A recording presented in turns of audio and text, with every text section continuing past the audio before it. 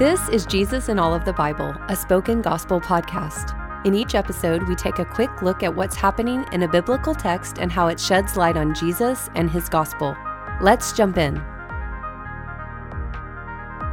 These chapters highlight the problem of corruptible religion and the necessity of trusting that Jesus has come as the Son of God to set it right. The section opens as Jesus enters Jerusalem, riding a young donkey and receiving a king's welcome. The crowd cheers for him, and for a moment it seems like the people recognize Jesus as the Messiah. In a symbolic act of cleansing, Jesus then enters the temple and drives out the merchants inside. The temple had become corrupted, and Jesus passed his judgment on it. In the same way, Jesus curses a fruitless fig tree. You see, this is a living picture of what happened at the temple. Like the fig tree, the temple had stopped being productive, so Jesus curses it. Jesus then tells three parables painting the religious leaders as disobedient children, murderous tenants, and dismissive invitees to a wedding banquet. Different religious groups take turns trying to trick Jesus into saying something incriminating by asking him loaded theological questions. But Jesus constantly outwits their schemes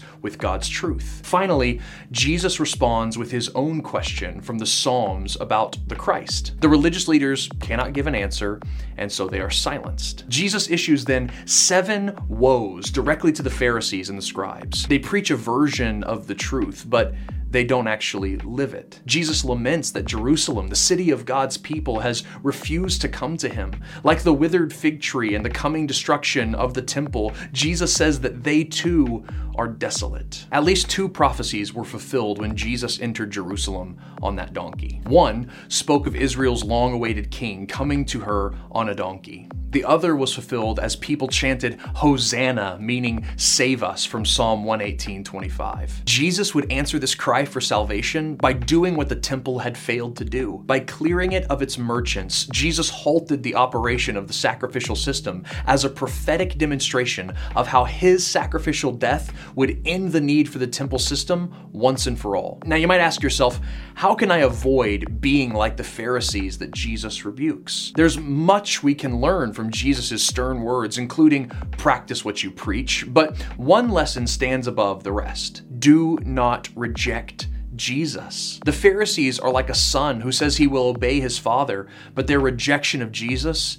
shows they will not. They are like tenants of a vineyard who foolishly plan to kill their master's son. And they are like ignorant guests refusing an invitation to a great wedding feast. How can you not be like the Pharisees? Accept Jesus. So I pray that the Holy Spirit would open your eyes to see the God who answers our prayer for rescue. And may you see Jesus as the Savior who accomplishes his rescue by replacing the temple with his own flesh and blood.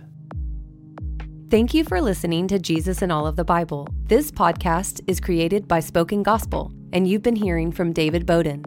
Spoken Gospel is a nonprofit ministry dedicated to speaking the gospel out of every corner of Scripture. To learn more about our mission and to view all of our free resources, visit spokengospel.com.